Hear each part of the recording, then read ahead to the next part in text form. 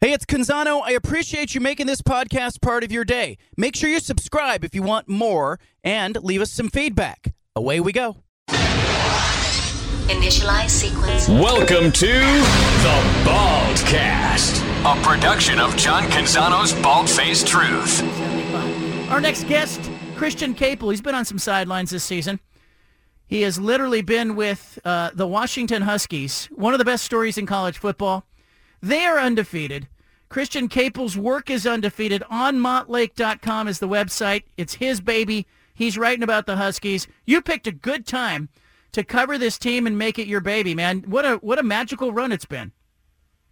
Yeah, it sure worked out, didn't it? I was the only thing is I didn't pick it, but I certainly couldn't have picked a better time if it had been up to me. I was talking with someone the other day, like, is there any time literally in the history of the program that would have been a better time to start doing what I've been doing? I've been very fortunate.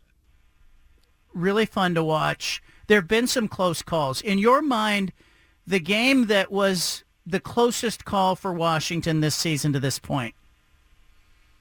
I think it's Arizona State. Definitely Arizona State. That was the only one of those sort of they should have won by more type of games where at a pretty late point in the second half, I was starting to think that they were not going to win that game.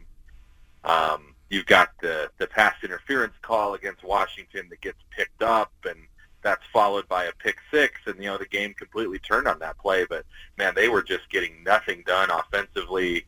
Come to find out later, Michael Penix Jr. was pretty sick that game. I don't think he was the only one. They had some injuries on the interior O-line. Arizona State had an awesome game plan. They were pressuring like crazy up the middle, and the Huskies were just not getting a lot done. They turned the ball over 4 times. It just seemed like if it wasn't one thing, it was something else, and it was just kind of one of those games where, wow, it really feels like ASU is going to get them. But it was the first in a series of weeks where they just found a way to get by. Christian Caple with us. The Huskies will go to Reser Stadium. This is a big challenge, and I think an opportunity for Washington to validate itself. Michael Penix Jr. certainly in the Heisman race. How is Kalen DeBoer handling that right now, handling sort of the stakes of this game? Yeah, I mean, to hear them tell it and to hear him tell it, I think it's all the same, right? They preach a 1-0 mindset, right? Go 1-0 at this day's practice rep, and 1-0 in the weight room, and 1-0 when you get out there on Saturday and play a football game. So, I think they've got data, like we were just talking about the ASU games, the Stanford game, that hey, anybody can get you if you don't come to play. So the number 11 team in the country with an 8-2 record playing at home with everything still on the line, they're still playing for a Pac-12 championship game. The stakes are as high as really they've ever been for both teams, talking about a game between Washington and Oregon State. So I think they pride themselves on keeping everything the same. They do mix in some historical acknowledgement when they accomplish things that haven't been done by a lot of teams in program histories. They're 10-0 for the second time ever. The 1991 team that went undefeated and split the national championship is the only team to have ever done that at Washington. I would imagine that would be something that would get a quick mention. I know last year, going into the Alamo Bowl against Texas, a carrot that they kind of dangled out was, hey, you got a shot to win 11 games. And there had only been 4 teams in school history that had won 11 games before. So you heard some players talk about that in a way that made pretty clear that, that was something that Kalen DeBoer and the coaching staff kind of put in front of them. So I think they do kind of acknowledge the stakes that way, while still kind of just emphasizing that, hey, you won 10 games by sticking to the process and doing things a certain way, and that's how you want to do it this week as well. Christian, I think, Kalen DeBoer is going to see Oregon State's defense. He's going to talk about how physical they are, but one area where I see that Washington could really hurt Oregon State is down the field. They'll give up some big plays. I expect there'll be some home runs in this game. How healthy is that vertical pass game right now, and how good is it right now? You get to see it all the time. Yeah, they I think there was a little bit of frustration against Utah. I think Rome Odunze had 11 targets and he caught 3 passes, but those 3 passes added up to 111 yards and 2 touchdowns. So they there were some shots they took. Of course, there were some holding and pass interference penalties that they got called that helped to, I think Odunze would tell you, maybe a couple that didn't get called as well. But I think that teams have kind of adjusted a little bit to maybe back off and give them some of the underneath stuff and try to take away some of that, those real dangerous single coverage downfield shots, and they've responded by running the ball really well in recent weeks. Dylan Johnson went for 256 yards against USC and 104 yards against Utah, and so I think they feel pretty good about their balance. Rome Odunze and Jalen Polk, they've been very fortunate to have those guys healthy all year. Odunze's over 1,000 yards. Jalen Polk is probably going to get there. If not this week, then next week. He's less than 100 yards away. If they can get Jalen McMillan back healthy, that would be a real important piece. He hasn't played really significantly since he got hurt against Michigan State in Week 3. He was back in uniform against Utah. I think he played 6 snaps. It wasn't going to be a game where he played a lot and got the ball thrown his way, but they got him going a little bit, and he didn't have any setbacks, so I'm curious to see if he might be a little bit more part of the game plan this week. Christian Caple with us on montlake.com. He is the guy when it comes to covering University of Washington football. What scares you about Oregon State if you're Washington? Yeah, I think it'd be the pass rush, right? They're tied for the conference lead, I believe, in sacks, and they've got some pretty good edge rushers. They play, we were talking about this earlier. They remind me of Utah just in the sense that you know what you're going to get. You know that the personnel almost doesn't matter to a certain extent. They're going to have guys who play 100% all the time, who are really physical. They're going to hit you. They're gonna play with attitude. They're gonna try to make you play their style, and it's gonna be that way whether you win the game or lose it. So, I think their pass defense has maybe been a little bit better than I expected, just considering some of the guys that they've lost. But like you said, they'll give up the big play. You look up and down their schedule. There's been some kind of surprising numbers from time to time, right? Giving up 40 points to Cal, and so I'm sure Washington sees some opportunities there. But yeah, I think back to that Arizona State game, and that showed that, look, if you can consistently get pressure on Michael Penix Jr. and force them to make quicker throws and get a hand in the passing lane, maybe bat a couple balls down, get your hand on a pass that gets tipped and intercepted and those sort of things, that havoc in the backfield can really cause problems. So I would imagine that they're really going to be trying to push those edges and get after him. Now, I feel kind of silly asking this because Washington's undefeated, but this game feels huge for Oregon State. Oregon State is searching for validation, wants to stay relevant, has no conference to be in next year. Is that stuff at all swirling or on Washington's mind, that there's a little bit extra in this game for Oregon State? I wouldn't be surprised if it gets mentioned at some point. Those guys are on social media. They know what's going on. They're aware of the situation that the Washington's in with regard to their conference affiliation and the way things are changing. And I don't know that everybody's super plugged into the battle in the courtroom in Colfax that you were privy to yesterday. But I'm sure that comes up. But I think everybody mostly probably just remembers last year's game in Seattle, and that that was a game Washington had to win 24-21 on a late field goal and really bad weather, and against a really tough defense, and I don't know how many opposing defenses since Kalen DeBoer has been there have been as successful as Oregon State was last year, keeping the score down against Michael Penix Jr. and those receivers. So, I'm sure they remember how hard fought that game was. Oregon State had a defensive touchdown in that game, right? So, I think more than anything, they just respect the opponent. They know how good that program is. Christian Caple with us. Michael Penix Jr., you mentioned him being sick. I thought he was hurt at some point of the season. I don't know. How has he looked to you maybe in the last game and a half or two? Yeah, I think he's looked healthy. They had him, he scored a touchdown on a quarterback sneak. He scored a touchdown on a inside zone or an outside zone play where he was the back carrying it with Dylan Johnson as the lead blocker. They had they had him keep the ball on a read option play. He's been sacked a couple times and got right back up. So I know there was some speculation kind of about, well, maybe, is it something with his ribs? He took a couple shots in that Oregon game, and they said he was cramping, but, was there something else? Are they protecting him?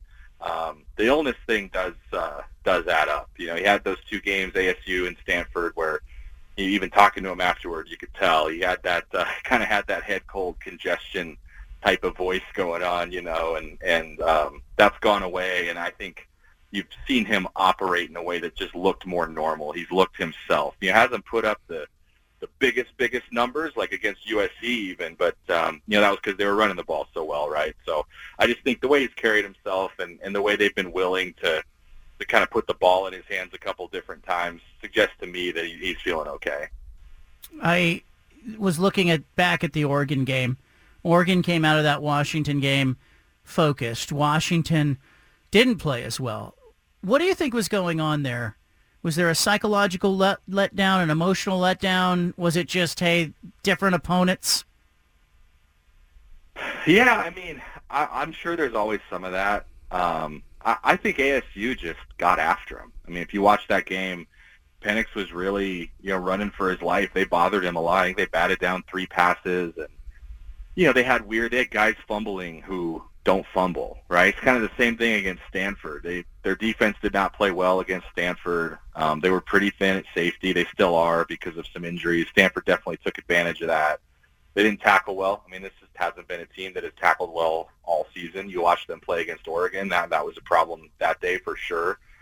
So, I think I don't know if it was let down so much as just not finishing when they had opportunities to. Even against Stanford, they got lucky sort of with a big 4th down drop by Stanford in that game when they could have held on to the ball and milked the clock and maybe drove for a game-winning field goal. But, Washington had back-to-back possessions with red zone turnovers in that 4th quarter too, late in that game. So just there's been drives, possessions, big moments here or there where even though they've won all those games, they had an opportunity to put them away a little bit sooner than they did. Were you surprised the spread shifted the way it did? I mean, it opens with Washington 2.5, 3-point favorite, and very quickly moved the opposite direction. That raised eyebrows? It did surprise me. Obviously, Oregon State's good. They're capable of beating anybody in the conference. They're a top 10 team in the AP poll this week, and for good reason. And they probably feel like, hey, you're a player 2 here or there away from being undefeated themselves. So, it's not like anybody would be just stunned if Oregon State won this game. But being 10-0 and having won 17 straight, and having taken care of Oregon at home, and having beaten 3 ranked opponents and another USC on the road that was, we all know is pretty talented, at least offensively. To be an underdog this late in the season, even on the road, I am a little bit surprised. I would have expected, and I think what it did open at like Washington -1 or 1.5, somewhere in that range. I would have expected it to move the other way a little bit, but you can see that the money's on Oregon State, it seems. We're talking to Christian Caple on Montlake.com, covers Washington football. Kalen DeBoer, I think Oregon State fans are a little worried about losing Jonathan Smith, but what has the conversation been like in the last 48 hours in your circle as it pertains to his job security, commitment to Washington, the potential to be poached, all of that?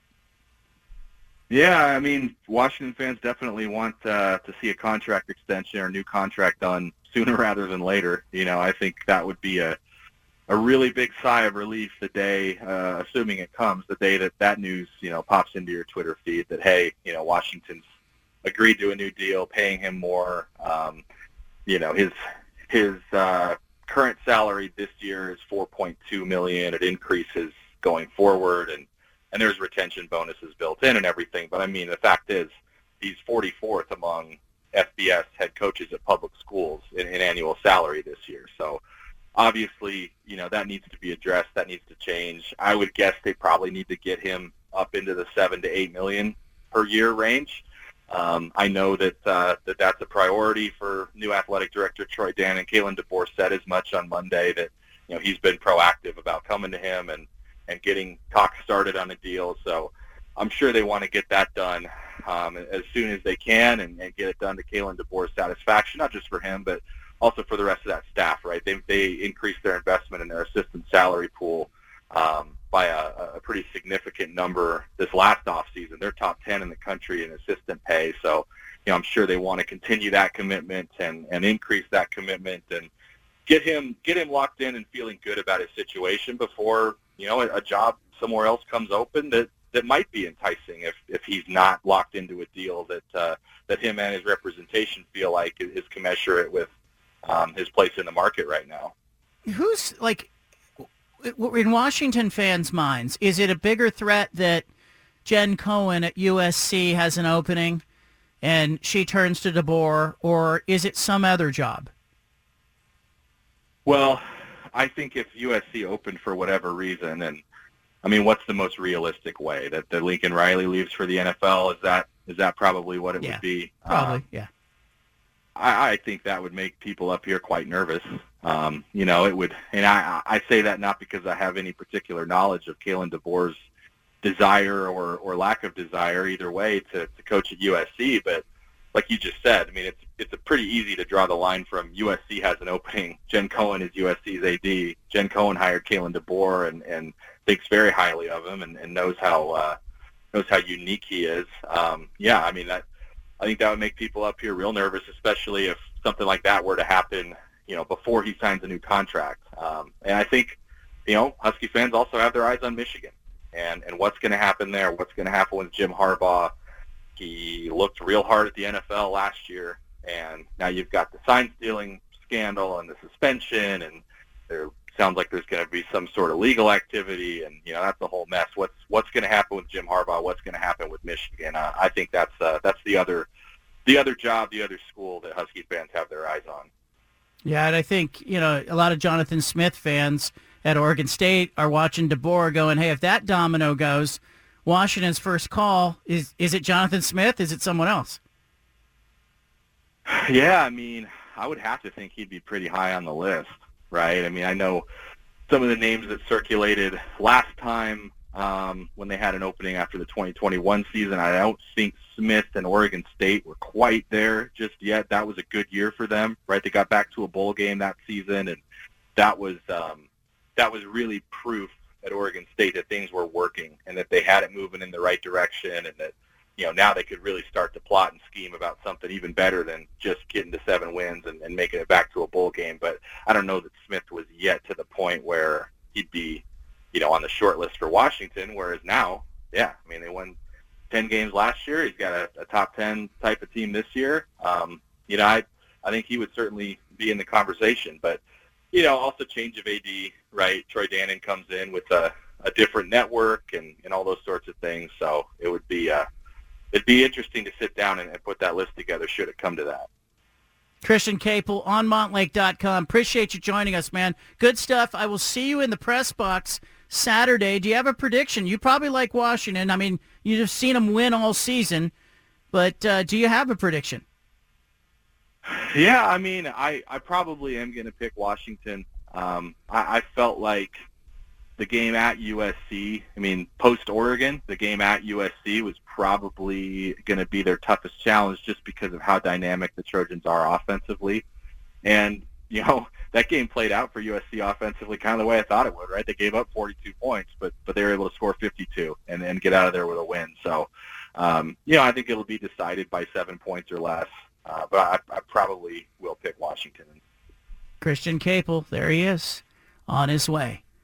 I'm leaning towards Oregon State. How do you pick against Oregon State in a game like Saturday? Steven, where are you leaning in that game? Right now, I'm leaning Oregon State. The home field advantage is just so big at Research Stadium. And it being the last, this is very narrative-driven, but being the last Pac-12 game, I got to think Oregon State's going to be just so psyched and so hyped for this game. They're going to bring something to the table. We'll see what happens. I think Oregon State's going to be flying around. All right, I promised you some Blazer tickets. I've got them. Here's our next opportunity. The Blazers will be playing against the Minnesota Timberwolves on February 13th. I've got 2 seats in Section 112, Row P. We are asking for a $300 tax-deductible donation to the BFT Foundation.